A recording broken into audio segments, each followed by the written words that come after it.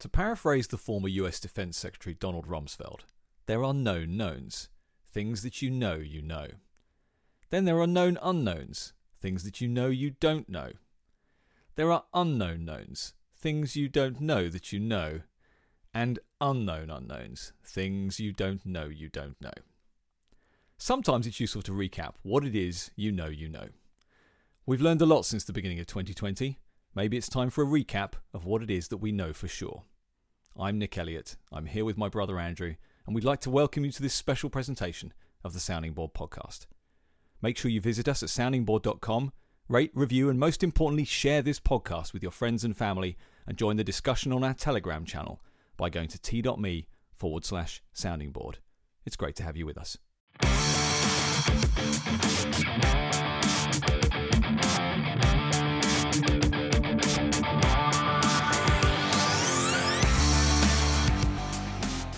I'm going to read you a list of things we know we know. There's an organisation in Wuhan, China, called the Wuhan Institute of Virology. In it, there are labs that have scientists studying coronaviruses. Everyone involved in those labs swore blind that SARS-CoV-2 came from a bat or a pangolin in a wet market, or that it went through a bat, then a pangolin to get out into the public.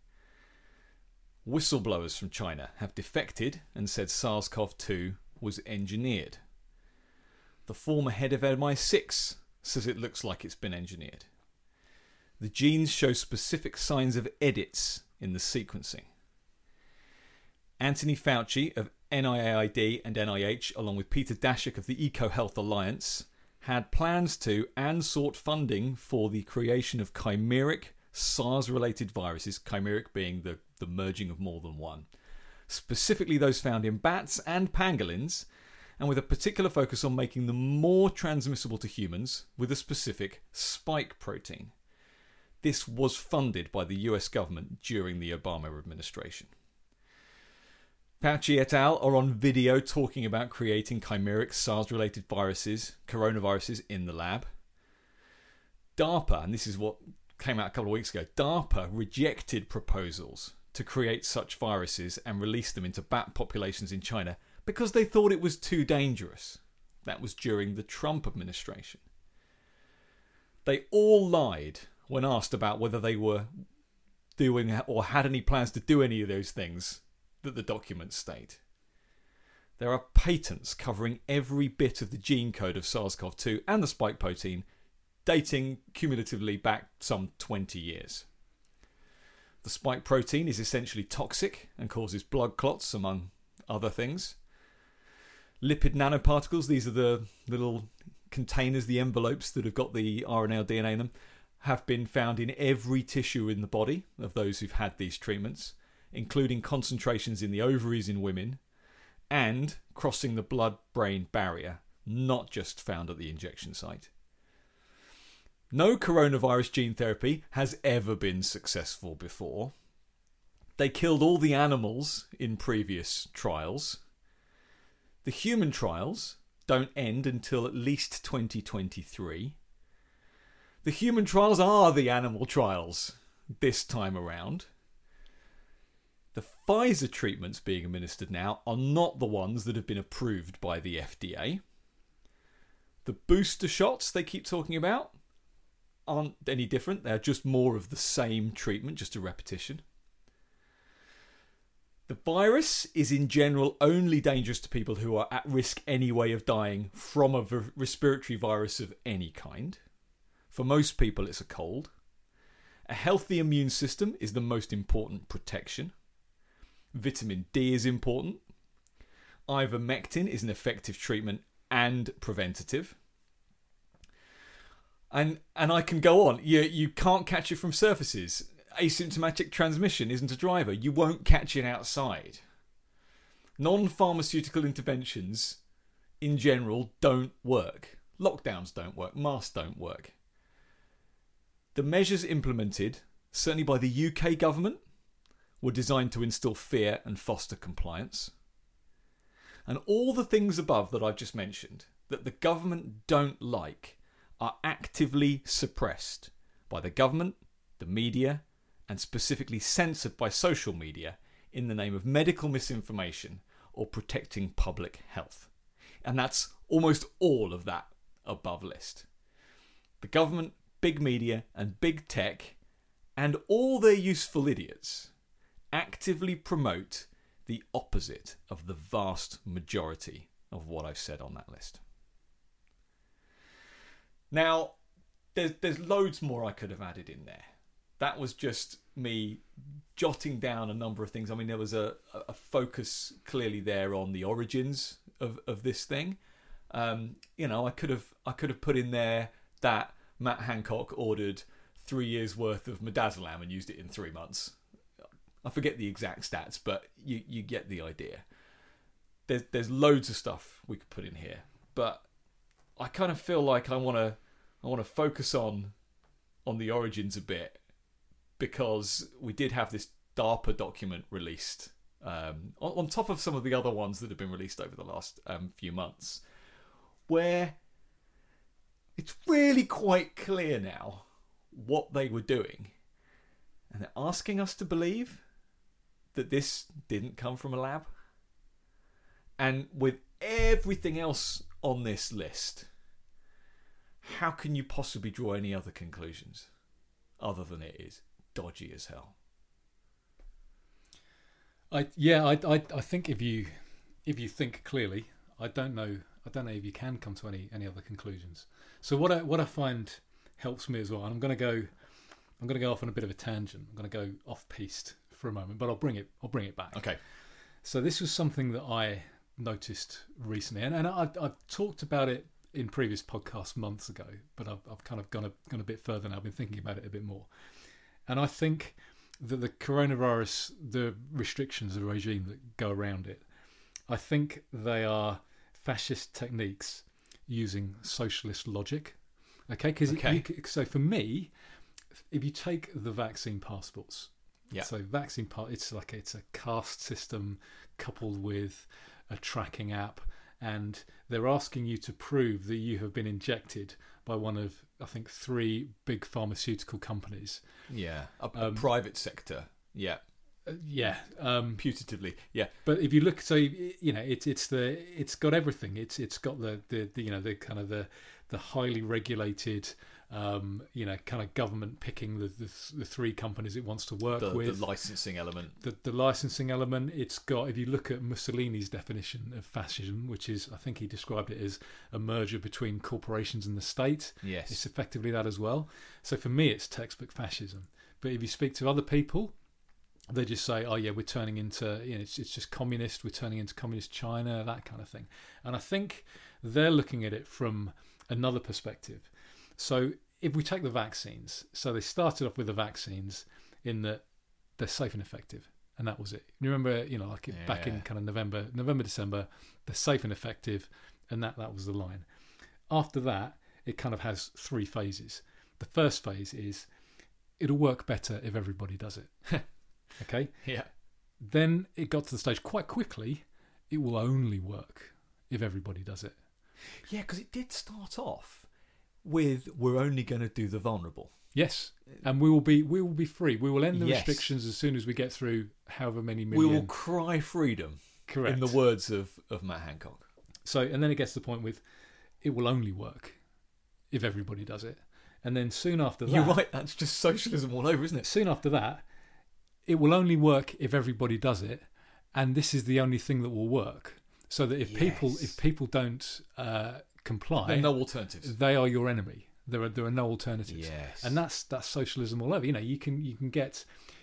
commune could easily exist under capitalism. Yet you don't get socialists joining them because, well, it can't possibly work. We need everybody to do this. And it was almost the same with masks as well, about the whole, they're not protecting. It's not protecting me, it's protecting you. It's like they will only work if everybody wears a mask. If you have a few selfish people, then they'll spread it to all the non-selfish people wearing masks. Therefore, we have to mandate them. So there are classic communist or socialist techniques applied with communist or fascist kind of propaganda and logic applied to It's fascist definitely techniques. communist logic. That's the right way of putting it. Yeah, it's like a marriage of communism and fascism, which is why it can, depending on which way you look at it, it can be hard to describe. But just bringing it back, I find it helps me to know what they're doing. Know your enemy. Know your enemy. Know why they're doing it. Why they're applying these techniques. What do they want? Well, they want submission. They want compliance. Yes, obedience. And these are the techniques that they're using. So it helps me to kind of to know that, as opposed to just looking at the facts. I like to kind of try and observe. You can look at the facts and you can see them, but you don't necessarily observe. I like to try and observe what's going on. Okay, and look, I totally get that. I suppose what I've been struggling with recently is the kind of the weight of the truth. And I kind of want to know how you are dealing personally with this particular knowledge about where all this comes from. To me, it is beyond all reasonable doubt, to obviously use a legal phrase. To me, it's beyond all doubt that this was an engineered virus, engineered by whatever combination of scientists from China and America, because they wanted to do this. They'd already shown that they were going to do it. They got funding to do it. There's a lab there, the coronavirus lab, that they said they wanted to do it out of bats and pangolins. They literally wanted to release them into the bat populations, and they wanted to release them into the bat populations with modifications that made them more transmissible to humans. I mean, this stuff is crazy. There's obviously all of the initial, oh no, it can't possibly be that, can't possibly be that. But yeah, before all these documents came out, there was, the lab leak was shot down, wasn't it, by all of these people involved. No, it couldn't possibly be that, and here's why. And there's stuff in the Lancet and all this other stuff. But then it's all come out. It's not massively public. There are the odd mainstream outlet that is reporting some of these things. It's still rare though. I mean, it's still suppressed. You try and put articles on Facebook with these kind of facts in them, and you just get shut down. You'll get shut down. Well, and the dissent anyway, like or rather the banning of dissent. The fact that YouTube now will basically pull anything that speaks out against a vaccine. Not only that. You can have, there could be like a podcast or a video on Odyssey or something that speaks against the vaccine, or one that is, say, pro ivermectin. Yeah. You can create a YouTube video trying to debunk that. So going against, so actually saying what they want, saying, yes, okay, I don't believe ivermectin is any good. Yeah, the vaccines are great, and here's why, and basically trashing this other video. They will remove that. They don't even want it mentioned. Ivermectin is down the memory hole. They don't even want a video saying ivermectin is bad. So you don't talk about it. Is the reason for that specifically because Pfizermectin is gonna come out? It could at be some point. It could be. I mean, that's obviously Well, that was a prediction that I was going to say you made. Yeah. Months ago. Yeah. Months ago now. But that's been in the news in the last week. Yeah. That they're working on a take one pill a day. It'll be massively expensive, but it'll do everything that ivermectin already does. I mean, I'm to be honest, I hope that's the case, because the biggest thing I'm scared about is, let's say I lose my job, or I get into the position where I will lose my job if I don't get the vaccine. Yeah. And I have to take it. So these side effects of the vaccine, a lot of them are life-changing and permanent. Yes. I've mentioned on a few times on a podcast, friend of a friend, paralysed. Yeah. Okay. If I get my wife's a full-time wheelchair user already. What if I? You can't afford to. I can't afford to be paralysed. No. I need to be fit and strong and healthy to look after her. So if we were both disabled, it would be game over. Yeah. So and if I, I'm not that scared of communism and socialism, because I think I would, selfishly, I think I'd probably do better than the average, than most people, even in these regimes, and they don't tend to last forever. And I may have talked about it on another podcast, I think because things are ramping up quickly, Yeah. I think we'll hit the the kind of the Hit the tipping peak. point quicker than you would otherwise. But even then, if let's say we had communism for 10 years, it would be horrific.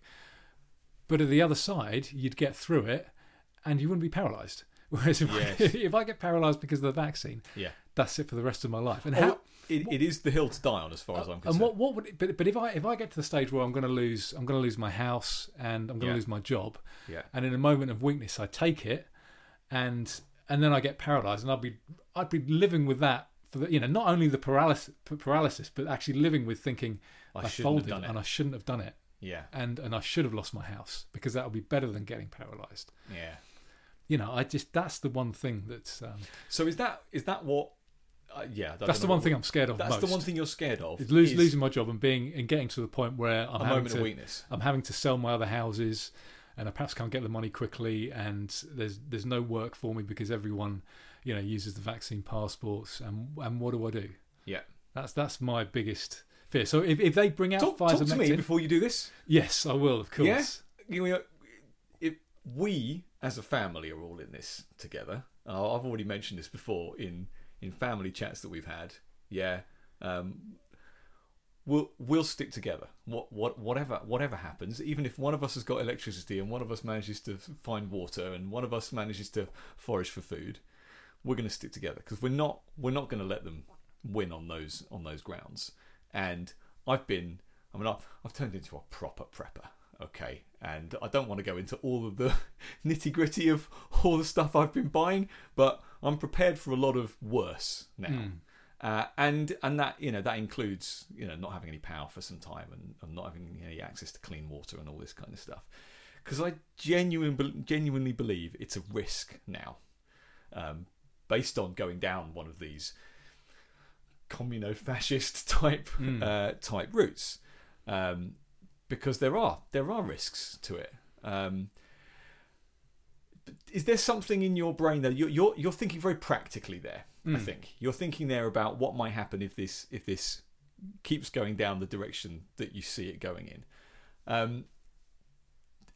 Obviously, coming at this with years worth of already knowing that the government is not your friend. That we were there before it was cool. Yeah. Little side note, I was talking to my son about at work we bought one of our long-time members of staff. He tipped over to 8 years working for us, and so bought him the Lego set of Thanos's Infinity Gauntlet. Okay, Brilliant. Awesome Lego set. And this guy he jokes about wanting to snap his fingers and get rid of a load of people, but just because he's so frustrated. And Leo said to me, "What would you do? What would you do if you had the Infinity Gauntlet and you could snap your fingers?" Because it was more than just getting rid of people. This you can do anything. What would you do?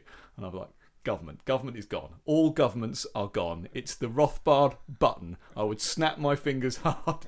That was just my instant reaction to it. I'd snap my finger so hard the glove would break.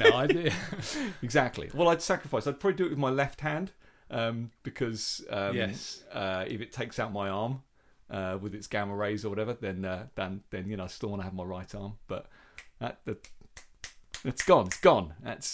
That's what to do. But yeah, coming at it from that angle where we're already there with how bad we think the state is. I mean, I'm still surprised at just how bad they are. Of just how I'm certainly surprised at how much everyone's gone along with these things.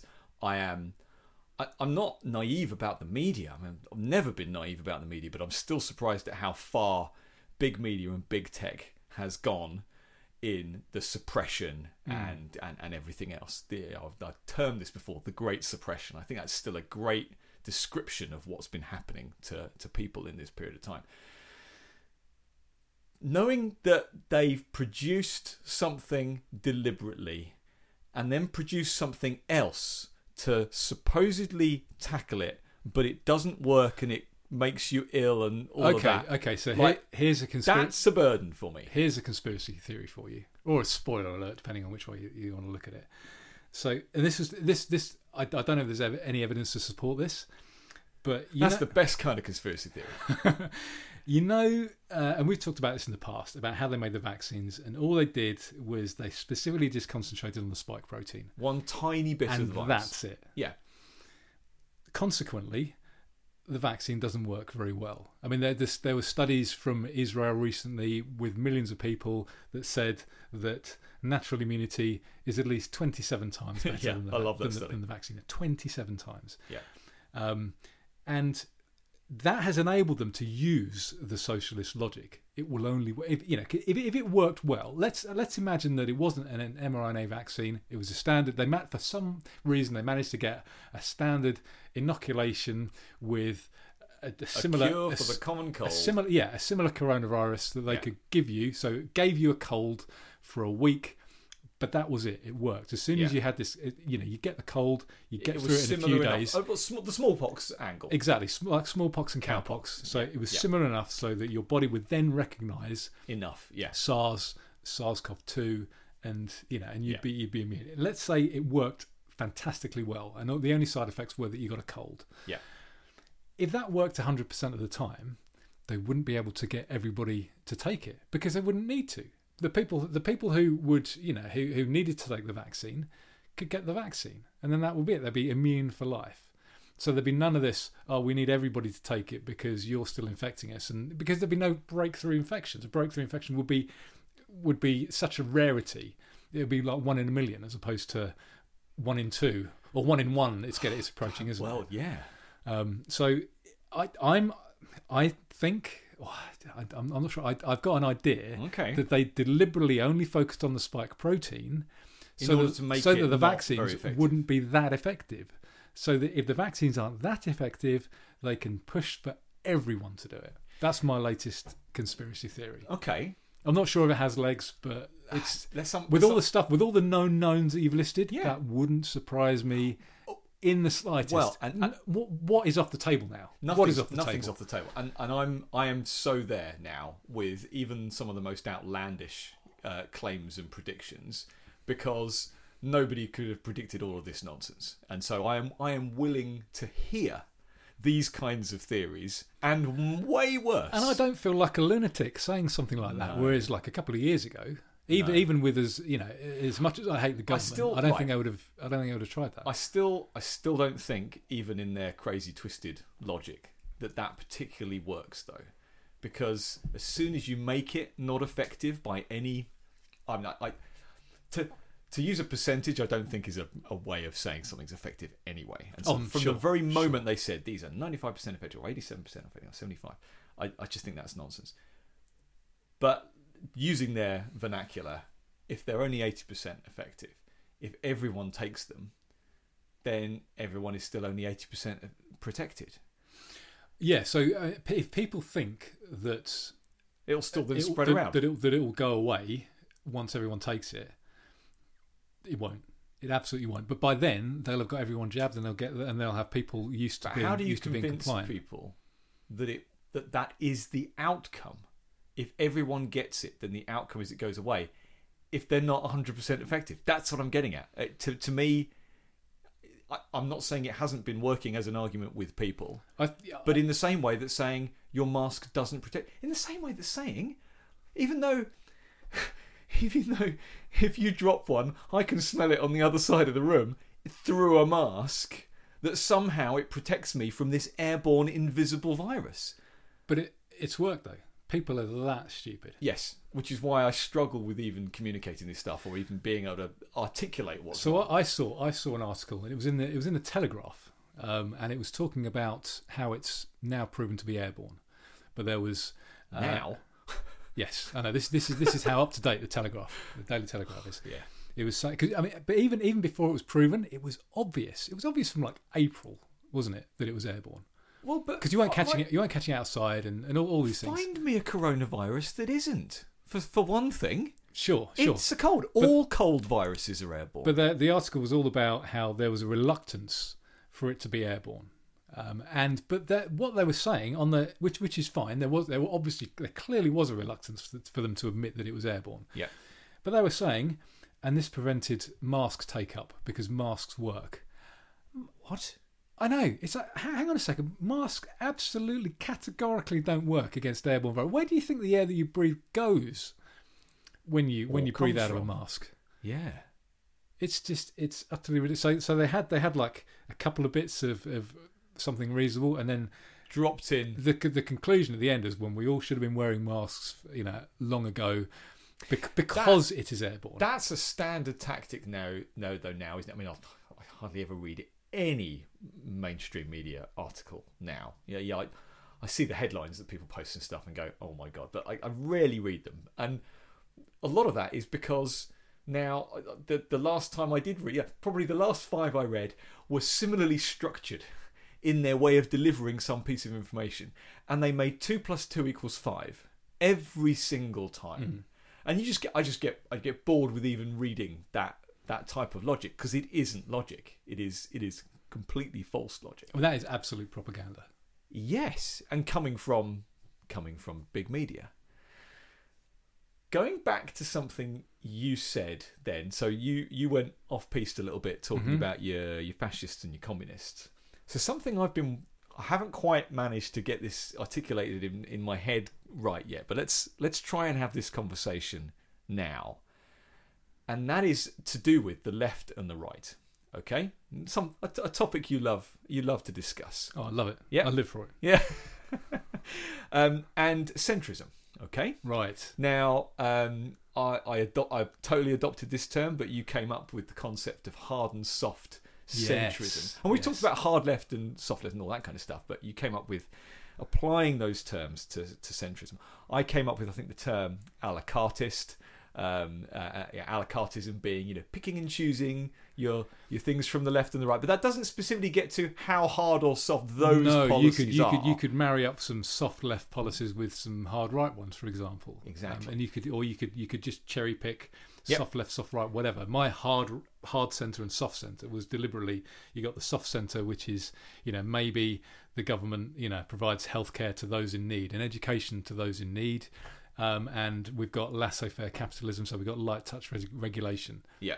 These people don't exist, but that would be the soft centre. Yeah. And the hard centre was a mix of communism and fascism. So we're going to take over the NHS and the healthcare system. We're going to take over education, possibly the energy companies. But here's the heavily regulated everything else is private going to be sector. heavily regulated. That's Yes. like kind of communo-fascism. And so again, in previous podcasts, we've talked about how, look, most people are, but Boris Johnson, very hard specifically, centrist.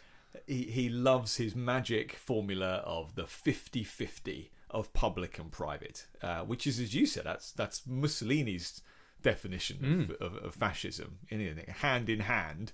I joked that, is it going to turn into the NHS's 50%? And then The rate we're going, it is. well, I suppose it depends. Okay, let's go off piste again, even from what I was about to say. It depends how many staff are left working in it. Now, if you fire hundreds of thousands, or maybe the figure is 100,000 care workers because they haven't been vaccinated, and all power to those 100,000 people who, when they weren't recording TikTok videos, were looking after people during the bad times last year. I didn't see too many TikTok videos from care workers, NHS staff all the time, but Yes. I think the care workers I'm were grouping them all together under the care sector Sure. there. But they did their work last year, and now they're being fired because they won't take the experimental gene therapy. That is going to directly cause the conditions. I mean, you didn't even need to do that. Name a year in the past 50 that the NHS hasn't been in chaos and in crisis over the winter. Yeah, that's just a repeating news story that comes out. But this time, they've said, if the NHS is under pressure, we'll bring in vaccine passports. Only plan B, but so you could argue that it was going to be in crisis anyway. But then if you go and fire 100,000 people that work in the system... If you do that, you can say that it's in crisis a lot quicker, and you can bring in your vaccine passports. And that's obviously the point. The point for people to go, for your Andrew Lillicos okay, of this world, who just can't get their head around that concept. They're there just saying, no, look, they haven't planned to do it. Yes, they have. They have planned, and I'm going to lead you really slowly to show you exactly how they're going to do it. Anyway, back to the other thing I wanted to talk about. So, left and right, hard centrism. The left leads you to communism, socialism. The right leads you to fascism. Does hard centrism lead you to technocracy? Is that where we are headed? And have we lived through? When we look back, hopefully we're still alive in 20 years' time. Will we look back and see that we lived through the precursor and the rise of technocracy through all of these hard centrist politicians? I would need to look up the definition of technocracy, I think. Okay. It's. I mean, the most recent example I think was probably Italy a few years ago, where they the EU got rid of the government and brought in the technocrats. Okay, so that right. I mean, even the phrase you just used there is a media phrase. Brought in the technocrats. Yeah, and that was. It was regime change. Totally, and that was one of the only times that I can remember the media using the term technocrat. And then look, they were using it in a really positive way, weren't they? It was. Thank God the saviours are here. We'll bring in the technocrats and they'll sort out Italy. This is during the Euro crisis of 10 plus years ago, isn't it? But I suppose we need to, as you say, you need to define the term a bit more. Saying someone's a technocrat, which even, I've seen Captain Haddock shout someone's a technocrat in his rants of, Bashi Bazooks and all this stuff when he's ranting and raving at someone. Sidebar, Captain Haddock is so sound, isn't he, on these things? I've recently read the entire Tintin collection, and he's brilliant. I'm about 3/4 of the way through because I bought the collection as well to read over the winter. He did some rants about freedom of the individual and all sorts of things. He's brilliant, absolutely brilliant, properly sound, and there's so many great put downs and terms to use for people that nobody will understand. The term technocrat is used to mean somebody who is it's classic expert stuff, isn't it? These are the experts, and so we need to be run by the experts. And I suppose the definition of technocracy is being run by the experts. Now, what the technocracy movement, if you like, is trying to get to is a world that, let's be very clear, this replaces democracy. So that was another thing. I tend to think of technocrats as being unelected. Yes. Oh, completely. So it's a replacement. If you vote for an expert, I don't. You could possibly argue that they're a technocrat, but I would have thought. Oh, well, I'm sure they'd be happy to be voted in, but and they have been. Plenty of them have been. But I suppose you could totally argue that, for example, the entire civil service is classed as the technocrats that are in our government system or any government system, because none of those have been elected. So they're kind of running it. So we're kind of being run by technocracy and have been for many decades anyway. Democracy is just the veneer on top of some level of user control. So this is another thing, and I mentioned this I'm not sure if it was the last podcast or on a couple of way. I was talking about how moving to the right might enable you to move to the left, because once you license and regulate to a certain point, you get far fewer companies, and then it's easy to nationalise them. Yeah. Well, you get to say, this isn't working, we need to go further. And that further might not be further to the right. It might be like a jump completely to the left. So I was wondering whether you've got these, you license and you regulate to the point where you've only got a few different companies per sector, like Big Pharma, etc. And the banks, you've only a few banks. Yeah. At that point, do you jump and get these experts to plan the economy? So it's kind of like fascism jumping into communism, but run by ex-notional private sector workers or people. Yep. But then you jump straight into, so it's a technocratic planned economy via fascism. Yes. Can you? I mean, I can see that. I can see that coming. Did you see the news article today or yesterday? I can't remember the specific outlet that said that, and this was some opinion piece from some, well, obviously complete moron, saying that Amazon and Google and Facebook should have seats at the UN. Did you see that? The look of surprise on your face. This is being advocated. This is how they drop it in. You start advocating. Literally, I just assumed you'd seen that, and that's why you were saying what you just said, but you haven't. No, that's... Yeah.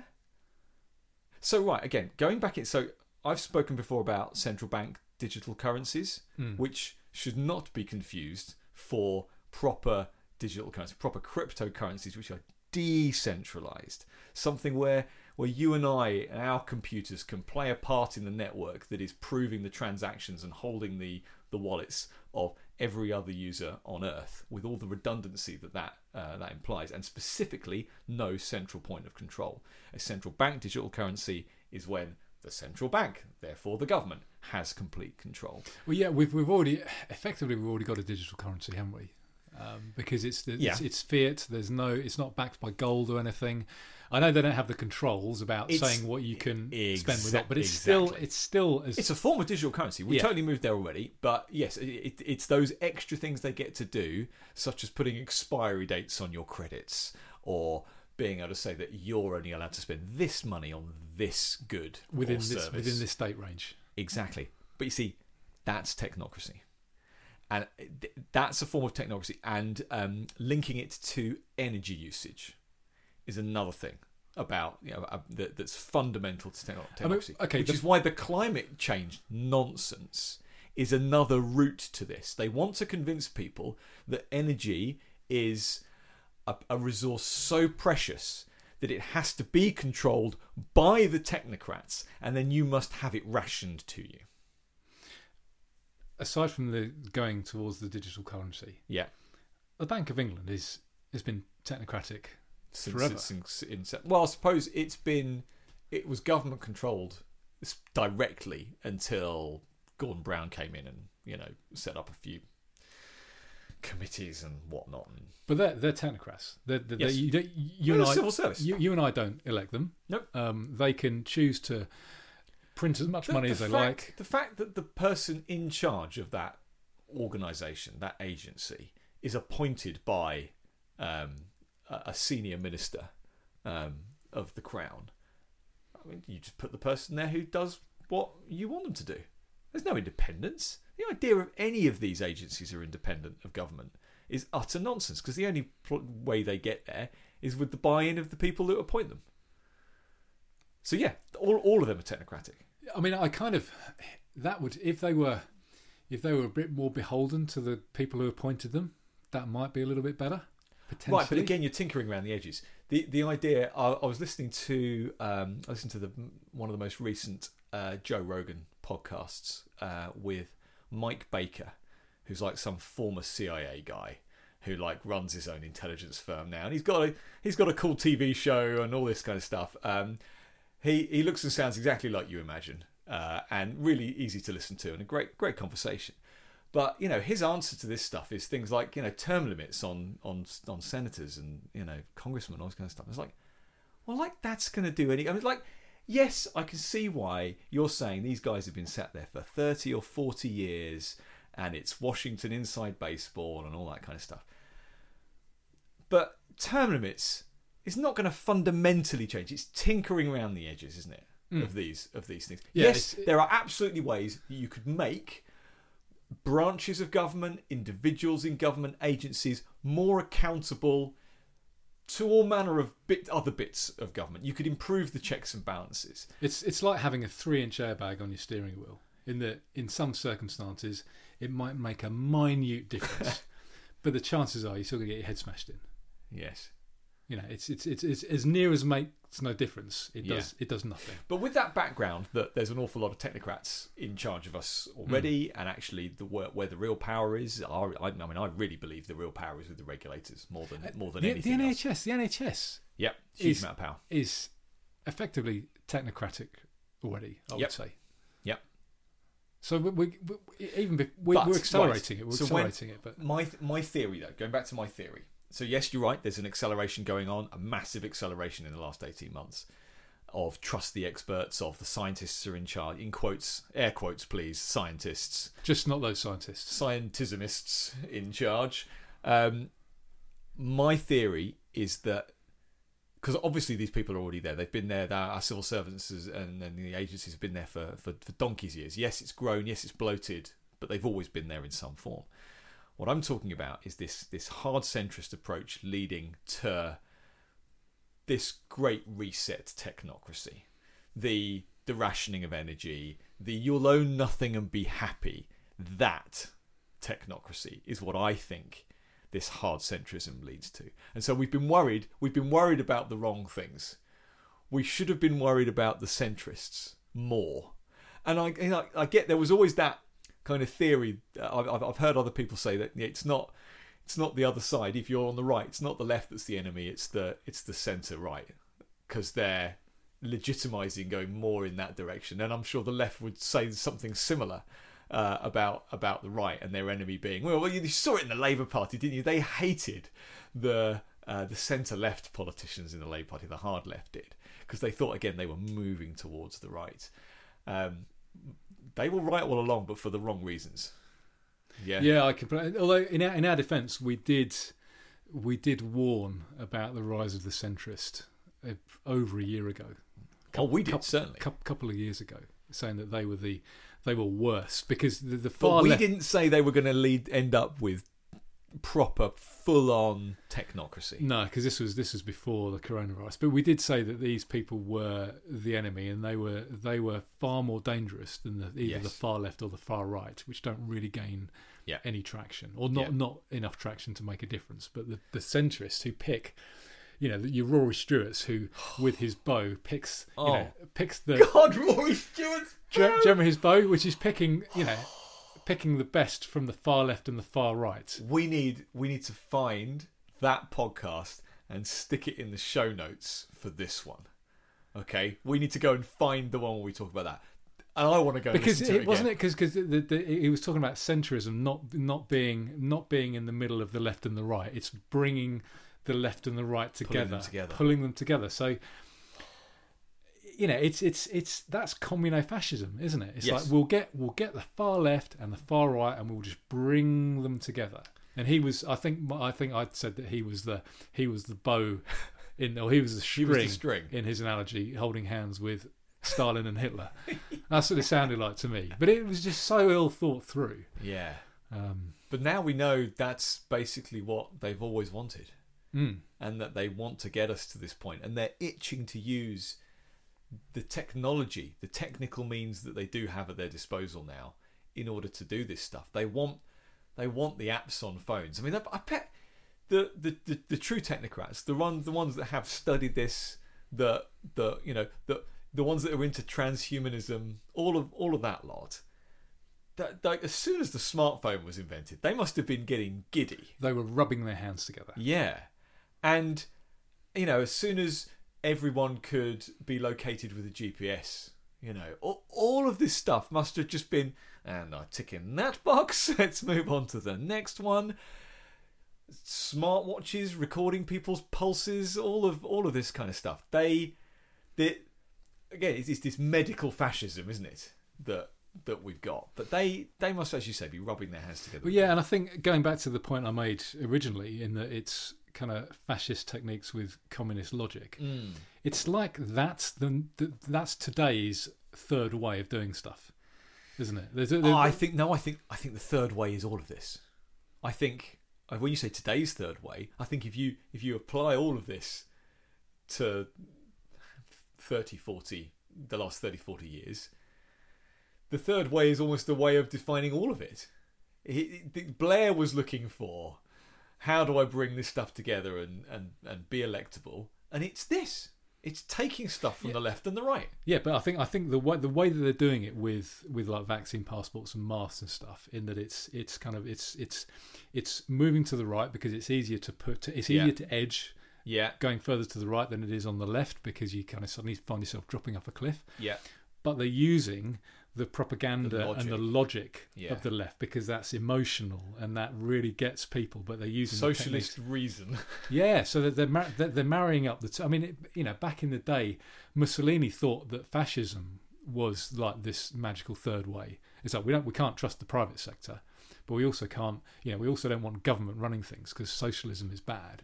We've got this third way where we will pick who runs what. So it's still don't worry, it's still private sector. The third way. But we will pick it. And then there was Blair's third way. The third way is technocracy. We've talked before about the spectrum of authoritarianism to libertarianism, and we talked about trying to make either 3 dimensions or not just simple lines. We talked before. It's a V. It's a V shape, and yes. it's a very narrow V. A narrow isosceles triangle where liberty is at the bottom. Yeah. And the more you move to the left or the right, you go a lot higher than you do outward. So if you get to the top right, it's only a short step to the top left, but it's a huge distance away. So is it from freedom. Is it 3 prongs, and that central one is what straight you're line talking about? I'm talking about is technocracy. The hard centrism, or yeah. Yeah, technocracy in the sense. So it's a trident. I mean, you could argue that you could get hard centrism without technocracy. Well, I suppose that's my point. You could elect people. You could elect people, and they could be hard centrists. I'm saying that will inexorably lead to full-on technocracy. So you think this is going to be an end of democracy, and we're just going to have like a world government who will appoint experts in each country? I think that a veneer of democracy might hang around for quite some time. And I think, again, you can find examples. We've just named loads of examples where we don't have, or even our politicians don't have power anymore. So it's already been sliding in that direction anyway. There are these supranational organisations. Okay, so at the moment, and global organisations. So at the moment we have, even though technically the politicians have control of, say, the NHS budget. Yeah. Effectively, the NHS is not run really by politicians. No. It's run by technocrats. Yep. The Bank of England. Yeah. Fully technocratic for many, many years, particularly now that there's no gold standard or anything. So they just do whatever the hell they like. Okay, this is just building on from what you said. Sure. This is what I think could happen. Suddenly, okay, the NHS, politicians don't decide your budget anymore. Completely technocratic. And it could start doing that with maybe energy companies. So the remit of politicians gets smaller and smaller and smaller. So you still go through the motions of going through elections every 4 years, and we're going to vote for Labour this time and Conservative this time, but it's the window of everything they control is just getting smaller and smaller and smaller. Yes. And more industries are going to be run by technocrats. Is that how you see it happening? To the point where eventually nobody votes in elections, but it doesn't matter because we've got this 5-year plan run by the technocrats, and we've got this slowly, but it's just industry by industry. So I think it's that, but I think it's that on a much bigger scale, because I think it's easier to sell that there is a global body for things, or continental-wide bodies like the EU, for example, and that was a blow to the technocrats. I think us leaving the EU. But the idea that we're just joining this global standards body, if you like, the EU Commission, technocrats, absolutely, because they're not you and I don't vote by for very them. definition. I think they're textbook technocrats. Yeah, and they want control over you. They'll use whatever policy that they want. I suppose that's the thing. It's not even this magic mix of the two left and right. They'll use whatever policy they Although can. they were right-wing technocrats, because there were rules about what you could nationalise. So that was all regulation and licensing and that kind of stuff. So that was like a right-wing technocracy. Yeah.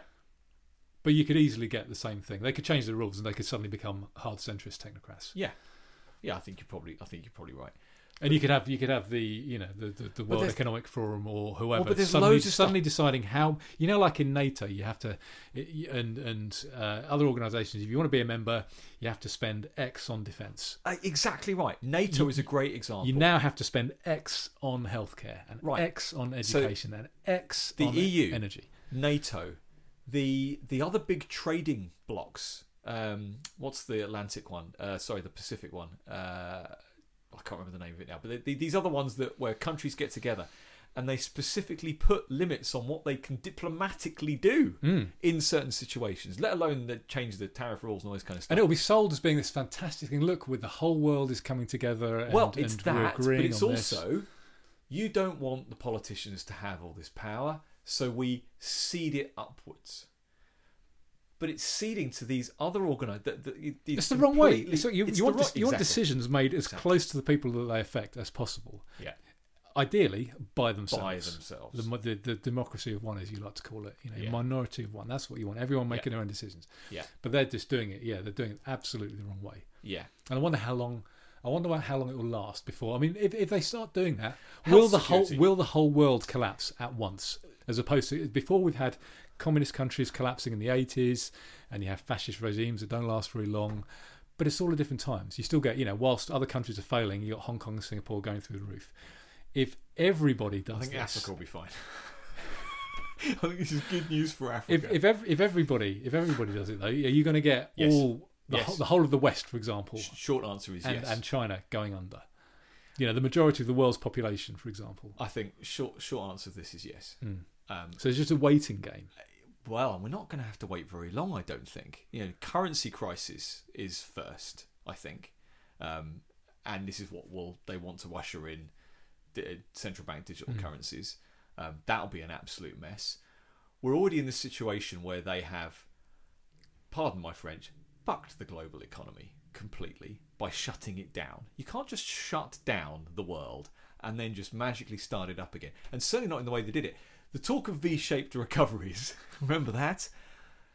That was plausible with the 3-week lockdown. With a 3-week lockdown and then suddenly ending everything all at once. Oh, it had to be the same speed that you put the restrictions on, you removed them. Sure. Not a slow, reverse stranglehold. So, yeah, that was plausible to a point. But not when you do it for months and years and you maintain the restrictions in low levels and you threaten to use them and you turn them on a bit and you turn them off a bit. Forget all the psychological damage that does. The damage that's done to economies is huge. But then you also get, and this is where the conspiracy theory stuff starts kicking in again, which is how much of that is deliberate and how much of that did they want to engineer global crises, and how much did they not just do that to achieve that, but then along the way nudge it in the right direction. I heard this shortage of drivers for HGVs, which, let's be clear, is not just a national issue. Okay, it's happening everywhere. It's happening all over the place. We could talk about fuel potentially, but just the HGV drivers, which obviously you need them to transport fuel anyway. So there's obviously it's related. Transport anything. And once you get into fuel, that covers everything. I heard that the DVLA has got some ridiculous backlog of approving. Oh, it has, yeah. Licensing the drivers. Now, I mean that. Well, again, licensing. There's your right-wing response of government, but that what is that? Just because they're working from home? What's the reason why they're not approving people who've passed all the tests? This is bureaucracy. This is just basic stuff. Well, there'll be a rubbish system. They'll be working from home and not being as productive as they were, which is not saying anything anyway. No. Half of them will have been pinged. So they're not working like the NHS. I imagine in a few weeks' time they'll probably sack half of them because they're not getting vaccinated. Okay, so here's this is unlike me, but here's a black pill for you. What's going to happen first? Is the whole of the kind of the world economy going to collapse? It already has, but will continue. As in Venezuela collapse. Yep. Is it going to collapse, or is everyone going to die because they're going to be dependent on the vaccines? And is there any reason it can't be both? That's the black pill. Thank you. You say yet again. You saved me. This is this dark path I'm going down, and you just take it that one step further. No, that's not a black pill, Andy. This is a black pill. They're both going to happen at the same time. This is what I'm genuinely worried for this winter. I think if we get through this winter, I think that there's a chance that it's not going to happen this time round.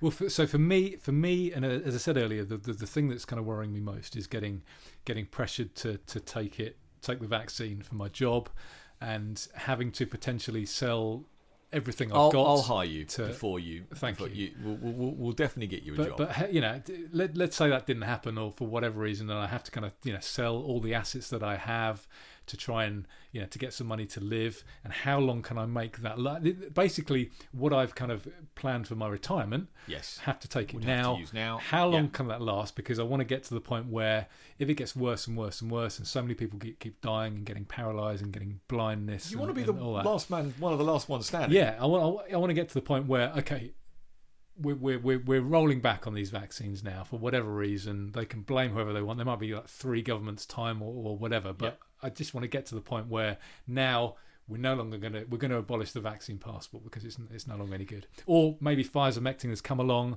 and it's expensive, but I will happily spend my money on something that like that. Let's say it's a carbon copy, but a couple of things even if it's really expensive, I would rather spend my money on that. Things that you consume rather than be injected with. Exactly, because your body has science of that is so your body different. has so many defenses. Yes. Internally. Of course you can poison yourself by eating something.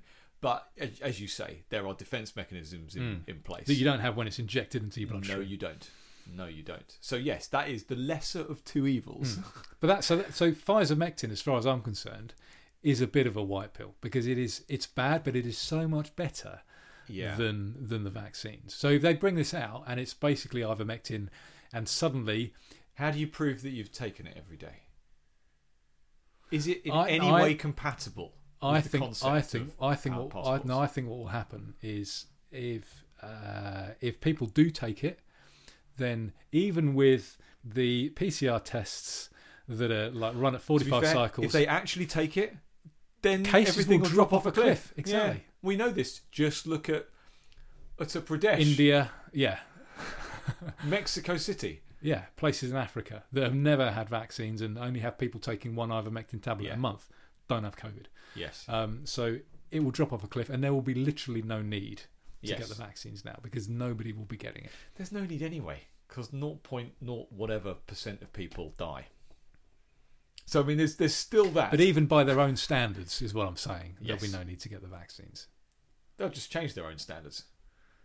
But if nobody's going into hospital with it, if literally nobody has it, and they can't find anyone they can't get a PCR test to... All the people who've had the vaccine will be going to the hospitals. But not for COVID. Not for COVID. Right, okay. Look, we're going to have... we'll find a way of making this more positive. There's no way everybody or the vast majority of people can take some form of ivermectin and COVID is not going to drop off a cliff. Even with all their rigged deck and their stacked figures... cases will still drop off a cliff, and people will be going to hospital for different things. Teenagers right now, the I 12 I thought you were this is going to be cheering us up. No, I said we've got to get this out of the way and then we'll try and cheer up. Okay, we'll get some scotch in a minute. I'm gonna need it. Yeah, well, you've seen the same stats as I have. Yeah, it brings tears to your eyes. It does. Kids are now dying, and this, I think I got quite emotional in a previous podcast by saying the only way that these studies show how many die is by killing children. And we talked about before about what the mentality is of the the parents. Yeah, I couldn't get my head around it. No, couldn't. There are things that I can kind of understand. Like I can understand to an extent communists and socialists and even fascists. I can kind of put myself into their mindset and think, okay, with this kind of twisted logic, if I had this kind of a worldview, then I can kind of, you know what I'm saying? The same way that you can put yourself into the mind of a serial killer if you really think about it. Yeah, but that's not the same thing, is it? But I can't put myself into the mind of someone who would sacrifice. Yeah. They've still got if you put your mind into the mind of a psychopath, they still have a code. Yeah. But I can't put myself into the mind of someone who would sacrifice their children, or potentially sacrifice their children and give them a lethal injection. So something I was trying to find, but recently, the numbers are up. The point is, since the vaccine, something I was trying to find recently and haven't really been able to do was to see what the average age of death was in 2021 compared to 2020 and 2019. So Yeah. we know that the average age of death from COVID You mean from all causes? from all causes. Okay, so we know that the average age of death from COVID is greater than the average life expectancy. Yes. Therefore, we can Such an important stat. For from everyone. that we can extrapolate and say that okay, the average, even though more people may have died, the average age, the mean age of death, will have probably stayed the same. Yeah. And wouldn't have got any lower. Oh, do you mean it's not affecting the life expectancy? No, we know figure that. itself? We know that. COVID Yes. does not affect life expectancy because the average age. If anything, it improves it. It's almost, you could argue it's that it actually higher- gives you a greater life expectancy. Yeah. Couldn't you? But anyway, it doesn't affect the average life expectancy Yeah, of yeah. people in Britain, in America, whatever. But since the vaccines, I All-cause had the mortality. idea that deaths in general, the average age will go down. I can't find these figures anywhere. There's probably a reason for that. They're probably suppressing them. But now the figures have come out, and it's not just like a little, a trace amount. It's like the isn't it something like it's above? It's the above, increase from last the year. increase from last year. It's above 50%. So it's 46%. Oh, okay. No. It's 46% overall. It's 56 or about 60% of boys. Yeah, I thought I saw the one that was above 50. That must have just been boys. Yeah, it's affecting boys more than girls. This sexist vaccine that they're giving to these kids, but these are all-cause mortalities. These are not deaths in quotes due to COVID. Oh, of course. They're not spinning them as well. It's if only they got the vaccine sooner, then they wouldn't have died. That's the message. That's the narrative we've had, isn't it? For December 2020 through to this point, which is, look at those, the deaths are on the rise again. Don't mention the vaccine. Don't mention the fact they just had a vaccine. And it's like, they must have contracted it, just before they got this vaccine. No, they died of the vaccine because the symptoms they got were all like COVID. These kids are not getting that. These kids are dying from heart failure or from other hideous conditions. And again, I've said this before, there are fates worse than death. There are going to be a lot of kids that have now got life-changing, as you say, the paralysis, all of these other things that could be proper life-changing for them. And then there's the ticking time bomb ones. The ones that may have that supposedly have recovered from their myocarditis, but in 5 years' time, they're on the football field and they keel over. That shouldn't have happened. Well, they've been. I've seen sportsmen who have now had have that exact thing, and now it's like, have you seen they're trying to normalise it? It's like career over now, isn't it? There was a tennis player. It wasn't a name that I was familiar with, but this was an international tennis player, right? Who can no longer train and can no longer play, and he's blaming the vaccine. The BBC are putting out media talking about teenagers having undiagnosed heart conditions. They're trying to normalise the idea that teenagers and young people in their 20s will just drop dead. Now, that's not normal. No, it happens in a tiny amount. I said in a previous podcast that you don't see it until the earliest I think I've heard was, as I mentioned, was my friend's dad, a good mate of mine who I played volleyball with for years. I think he was 52, and he was classed as a young death. Yeah, and he was fighting fit, yeah. But just had some congenital heart defect Yeah. that they never knew about. Yeah. Suddenly had a massive heart attack, and that was it. Yeah. And he was considered to be young to have that happen to him. Yes. Because normally 60s and 70s, that kind of thing. I've never heard of anyone in the 40s doing it. That's rare, let alone 30s and 20s. And teens. Yeah. Right, how are we going to pull this back? I think we're going to pause it and we're going to get some scotch and we'll be back. Let's do that. I'd like to thank long-term fan of the show, Lord Biddable of Wonk. Ah, is this his podcast, Scott? It certainly Brilliant. is. Your health, Cheers. sir. It's been a while since we've had this. This is Yeah. always room for dessert. Is this the stuff that's like 60-odd%? Enjoy. Yeah. So how are we going to pull this back? So I've got a dark grey pill. So it's not, Dark grey. well, it's not. That is so delicious. It's You haven't not even had it quite- yet. Come on. I know. I'm talking about my dark grey pill. You can talk in a minute when I have mine. Yep. So it's not black, and this is it's pretty dark, in that the way we're going at the moment, it's not our side that's dying. Look, I've thought that for a And long that's time. dark. I mean, it is. You're right. That's dark. There is a. It is almost like an intelligence test, isn't it? Well, you could argue that it's Darwinism Yes, To a in point. action. to a point. Here's This is good interesting stuff. one. I'm going to sip away while you're talking. I've forgotten what. Yeah, this is delicious, isn't it? And it's sweet. Mm. It's a lovely end of evening one. Yeah. So, well, a couple of things. One thing is, and I've been meaning to look this up. You remember I got into the details from the UK government website on. We looked into one specific vaccine, and why they were deemed safe and effective, and the results of the trials they'd gone through, and how they came with their 95% effectiveness rate and all this kind of stuff. And we got into the number of people they'd tried it on, all this.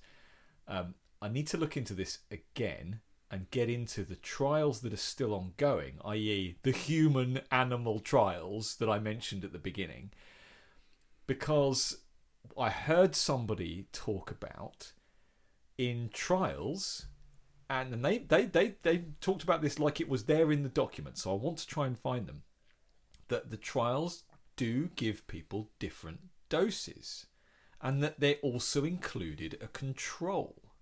So there will be people out there, as I say, I haven't confirmed this yet, but the reason that some people are having really bad reactions and some people aren't, and there's a spectrum of them, could be because they are getting different amounts of this stuff, starting from complete zero.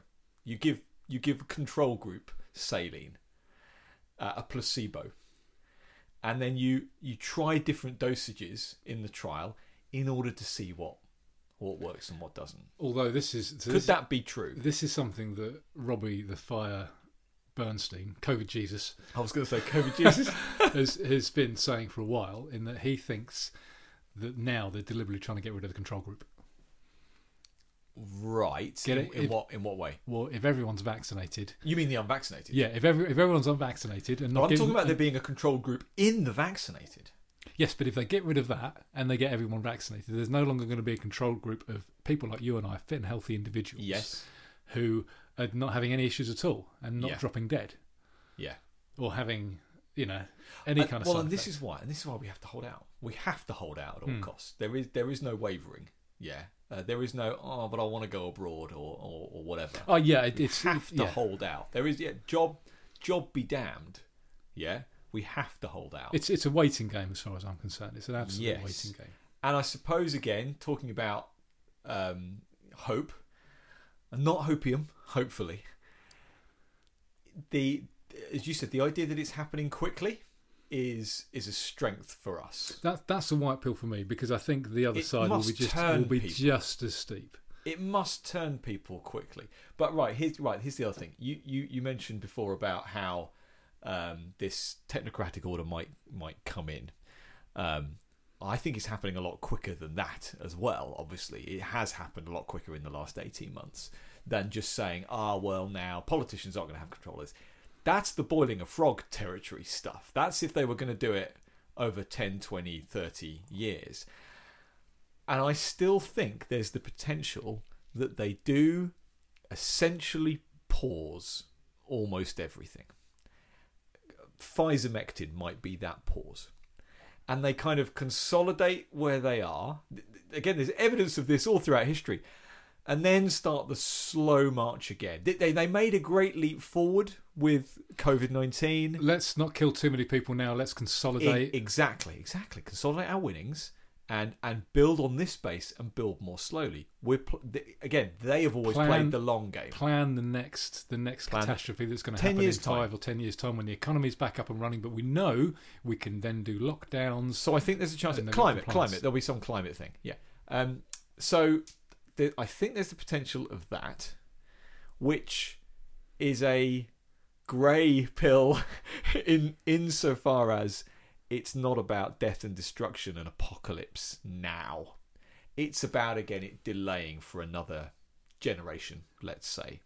But I think that if you talk about it coming to a peak and then collapsing as quickly as it's begun, I think that collapse, and this is where I am really unsure. I'm kind of on the fence as to which way I think it goes. I think the only way, there's potentially a hugely positive outcome of it, which is the complete destruction of the state in the process. There is a proper white pill part of me that says this is how in place a complete reset of the state occurs, because everything's discredited, every element of it is discredited, and there isn't something to replace it with. There's no climb down. There's no can we step down please to this version from 2 years ago, 5 years ago, 10 years ago, 20 years ago, 50 years ago. For starters, who's going to put that forward? If it collapses in the way that I think it might, then there would be hardship, but temporary hardship. Well, see, that's my white pill of why it happening quicker could be a good thing, because over the long term, fewer people could die. You know, if we go slowly into communism or slowly into fascism over the course of 30 years. Well, and how effective the vaccine is as a bioweapon is where I'm unsure as to how quickly this happens or how much death there'll be in the process. It could be that we achieve what I've just laid out there without much death. But my concern is that the long-term effect, let alone the evidence is there that antibody-dependent enhancement is happening already. Let alone the long-term side effects of these gene therapies. Again, I saw you retweet some or like or something a post of someone analysing the contents of a vial. Fascinating. Of this stuff. Fascinating. And this weird stuff in there, these microparticles, nanoparticles. But there were like kind of 20 or so tweets, each one with something different that he couldn't determine what it was. Yeah. And he was saying, look, I'm completely honest, I don't know what these things are. They could be completely legitimate, but we need to be told. We need to be told what is in this thing. Yeah. So, I want it to be, obviously, I want it to be the no or low death version of that. But I can't envisage. Well, people have already died, so we're not no death already. No, God, no, absolutely. But can you see a climb down rather than a collapse? Because I can't. I can't see. I can see a pause. I can see them trying to climb down before the collapse. Really, trying to row back, as opposed to just. Do you think a pause might still lead to a collapse if they were to try and consolidate their position now? It would slow it down, but as I've said, do you still think that would lead? As I've said for years, I think that, for example, the currency is going to collapse. Yeah, so that will happen. They know it. That will happen anyway. The rate at which the government has grown, even in our lifetimes, that will only get so far. And so then best case scenario. So they can slow it down. So best case scenario. This isn't a prediction, but it's a best case scenario is they pivot to a treatment that actually works. The vaccines don't kill as many people as we fear. They try and consolidate where they are, but in the process of then trying to move to a central bank digital currency, for example, and some other things, the house of cards falls over. I mean, that's best case scenario. Yeah, and it could be that so it took something like a virus to enable the government, or governments, or not the government, governments all around the world to lock down their citizens. So it took something that they could spin. We know it's not deadly for virtually everybody, but they could spin it that it was deadly for everybody. It took something like that they could get lockdowns. Now that all this information has gone to these nefarious people, perhaps the next catastrophe won't be biological. It could be climate change or whatever. Yeah. So they may do it again, like you say, after the pause or whatever, and they may kind of ramp it up in 5 or 10 years' time for climate change or whatever catastrophe. But at least they won't be jabbing people with vaccines, and people won't be dependent and dropping dead. So, we'll still have lockdowns and potentially furlough schemes and all that kind of stuff. That's going to be bad, but at least people aren't going to be dropping dead. So I think that's potentially a white pill, in that we needed to get through this to prove that people were stupid and that they're just sheep. But then next time it won't be as much, because they've proven that they can do this now, and that they can spin that it's a good thing. Okay, this is something funny to end with. Have you seen that clip of who's that aging rocker, Ted Nugent, I think, on some TV show? No. He's on some news show, and the guy was questioning him, saying, "So, do you have something to say to all the?" Because he's pretty libertarian anyway. Is Ted Nugent sound? Yeah, he's pro-gun. Right. He's probably on the conservative edge of things. Sure. He's probably like Republican, but he's pretty sound. He's kind of anti-vaccines and all this kind of stuff. So this guy was questioning him, saying, "So what do you have to say to the people who believe that the vaccine was safe and effective, and they've taken it because they believe in the greater good and all this kind of stuff?" And he says, "I just want to thank you for giving me this opportunity. I'm the best person to do this because I speak the language of these people. So I would speak to them thusly." Bah, bah, bah. And he gets worse and worse. And he says, I've not seen that. He says, "They'll understand that. Don't worry, they'll understand that." Oh, that's so funny. So then the interviewer says, "So what? Are you saying that everyone that has taken the vaccine is stupid?" And he says, "Yep." And that's it. Interview absolute classic interview. I need to find that. Yeah, That's I'll try and send it to you. Do you remember when we used to back when we were kids and teenagers, and we would watch films, and we would define people as bad actors. Yeah, we would say, "Oh, look at him, bad actor." John Voight. John Voight. John Voight is sound. Okay? Yes, he is. I saw a video clip of him a couple of days ago, and he's there saying Trump's going to save us and he's going to be back and all this kind of stuff. John Voight is sound. Okay, I take it back. It's not just bad actors. Okay, actors who play themselves. Okay, other than bloody floppy-haired tosser Hugh Grant. Okay, but lots of actors who just play themselves. Yeah. So there's John Voight, who just plays himself and everything. Mm-hmm. Michael Caine. Yes. Sound. Clint Eastwood, libertarian. Yes. They are. It's these kind of aging cool actors. Because John Voight is quite cool. Okay, he's never been a great actor, and he's been in some. I think the reason we thought he was a bad actor because we were seeing like Anaconda and some of these dire films that he was in the latter part of his career. It's like Michael Caine. If you just watch Jaws 4, you'd be forgiven for thinking that Michael Caine is rubbish. But if you watch The Italian Job or what's the other one? To be fair, I think his latest. I think Michael Caine in he's got Batman through. films, He's got through the bad stuff in Interstellar. Get Carter though. You watch Inception. Get Carter. He's brilliant. Yeah, absolutely brilliant. He bookends his career nicely. Mm. And Clint Eastwood, again, he kind of plays the same character, but he is so cool. Okay, Nick, this isn't on video, but Nick was scowling there. I was trying to do scowling my best at the microphone. My best Clint scowl. But Clint Eastwood, he's been. I mean, it's a fistful of dollars. One of the greatest films ever made. I think it's like Quentin Tarantino's favourite directed movie. Pale Rider.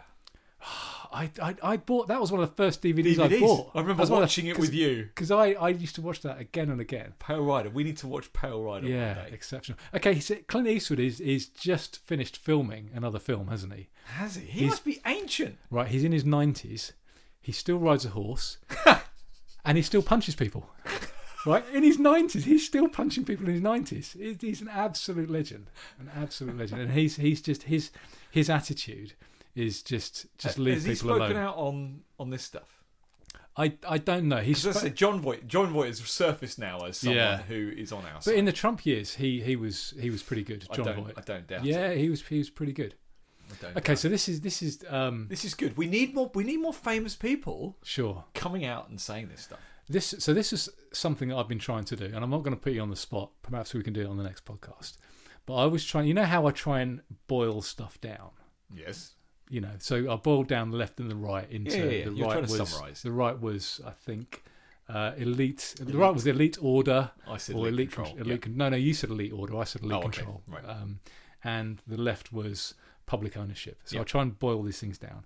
I was trying to boil down my kind of political philosophy, if you like. Your political philosophy. Mine. Yeah. Okay. And this is it needs a little bit of work. Leave me alone. Okay. Close. So it's help people when they need help. If not, leave them alone. Right. Help people in need. If not, leave them alone. And I think that's as I don't know if I can because it's the judgment of whether they're in need or not, because that you can argue, oh no, they're in need, so I'm going to go and help them. No, but and they're not necessarily in need. Okay. Or they don't want your help. Help people if they want help. Yeah. Help people, you know. My philosophy. If not, leave them alone. This is what I tell our kids. It's don't take my stuff. Don't hurt me. I mean, that's the classic kind of ANCAP thing, isn't it? Yeah. Full on. Yeah. I'm not going to hurt you. Yeah. I'm not going to take your stuff. Don't take my stuff. Don't hurt me. It's that simple. And I really do think you can boil down a philosophy to that. But I am all for helping people in need, you know, because I'm all for charities and voluntary organisations. You've got to be ready for them not to be wanting your help, and for you to back off if necessary, or even for because we've gone through these libertarian. Okay, or you don't want to help them. I'm not going to help everybody. Yes. Even if you're in need, if you're and this is the Euron Brook example. Yeah. If you're a wife beating drunk, you can go hang. I don't care. I'm not going to help you. I'm not going to give you anything. Yeah. If you're a paedophile, you know, if Chris Whitty was in need, you're that ship has sailed. You don't get any help from me anymore. Okay, the damage you've done. Don't deserve it. I will choose who I help, but if you're a reasonable human being and you need help, of course I will help you. Yeah. Of course I will, and I think everybody else would as well. But other than that, you leave people alone. It could be the other way around. Okay, it could be leave people alone, help them if they're in need, or if they want help, or if they're in need and you want help and you believe that they deserve help. But that's a bit too long. That's why don't take my stuff, don't hurt me. Yeah, but it doesn't. That doesn't. Pretty good. That doesn't address the how. Okay, well, how would your utopia deal with people starving and people in need and stuff? So mine is like, okay, yeah, we help them, but we help them voluntarily. Yeah. Well, I don't think you have to. What I haven't said in my leave me alone statements, I haven't said what I will do to help other people, because I just don't think that. Because again, that's your choice. You might choose to help people. I might choose not to help people. Which is why this is my personal political philosophy. Yes, you're trying to boil that down. Yeah. Well, I'm saying it's not easy enough to summarise all of that. So I'm going to make a judgment call in every situation that presents itself to me. I mean, you could boil it down to property rights. Yes. Everything that's why I normally comes start down to property rights. That's why I normally start, not with don't hurt me, but with don't take my stuff. I normally put that ahead. Well, don't hurt me and don't take my stuff are both property rights. I am my stuff. You start off with you being your own property, yes. And then everything kind of. Well, but yes, it's don't hurt me or my property or take me or my property. I mean, it's all so free speech, free trade, free markets. It's all property rights. Yeah, it's all property rights. Yeah. You don't get to shout fire in a crowded cinema if there is no fire. It's all property rights. If here's a white pill for you, and obviously it has accelerated the teaching that I give my children on this kind of stuff. I wasn't expecting to get into certain topics until much later in their childhood life, because I wanted to slowly drip feed this philosophical stuff in. But as a result of all this stuff, I felt I've needed to accelerate so they understand the position. I got my son to he totally defined competition and why it was good. Brilliant. I knew Attaboy. you would like this, and it was all talking about. He said something about there being, if you just put a pencil lead in a box and compress it enough, then you'll get diamond. And I was like, yes, technically speaking, you're right. But what you don't understand is that box doesn't really exist, or it is impractical for it to exist, and so it would therefore cost an awful lot of money to create such a thing, in which case you might as well just go and mine diamond. Yeah? But we got to the point where he's like, so I said, well, if you had one of these, or if someone had one of these, what would you do? And we got into the situation where I said, if you had that and you could sell it, you'd sell it for lots of money. But then, what if somebody else had it and then you managed to invent it? I said, what would you sell it for? And he said, less. And I said, why? I said, why would you sell it for less? And he said, in order to sell more. That's a proper kind of like rub the top of his head really moment, was. isn't it? It really was. So the next step I'm going to talk to him about is about technological advancement coupled with that. And so, talk about productivity, you talk about making things better. I want to get him naturally to the point where he understands that quality goes up and cost goes down and how those things are achieved. But yeah, he's there saying to me, of course I'd do it like that because I need to make. And this is the thing that he's 9. I believe that they don't teach that in schools. Well, no, they teach the opposite. Yes. So it was who was it? Teach your children competition. Who was it who said that? Give me 4 years of every child, and I'll make them a communist for life or whatever. It was like Lenin or someone, wasn't it? I can't remember. Probably. But I genuinely think that people naturally, they might not be able to articulate it, but they will understand things like markets. Kids before they can talk understand trade. Of course they do. But then it will get drummed out of them. Yes, it's bad, and they get brainwashed, and that's where the issue is. Yeah. Oh no, they naturally get it, but then what you need to be doing is actively undoing what the schools are doing. But that is a great white pill, and hopefully there are more libertarian kids out there, or kids of libertarians, who will save the day.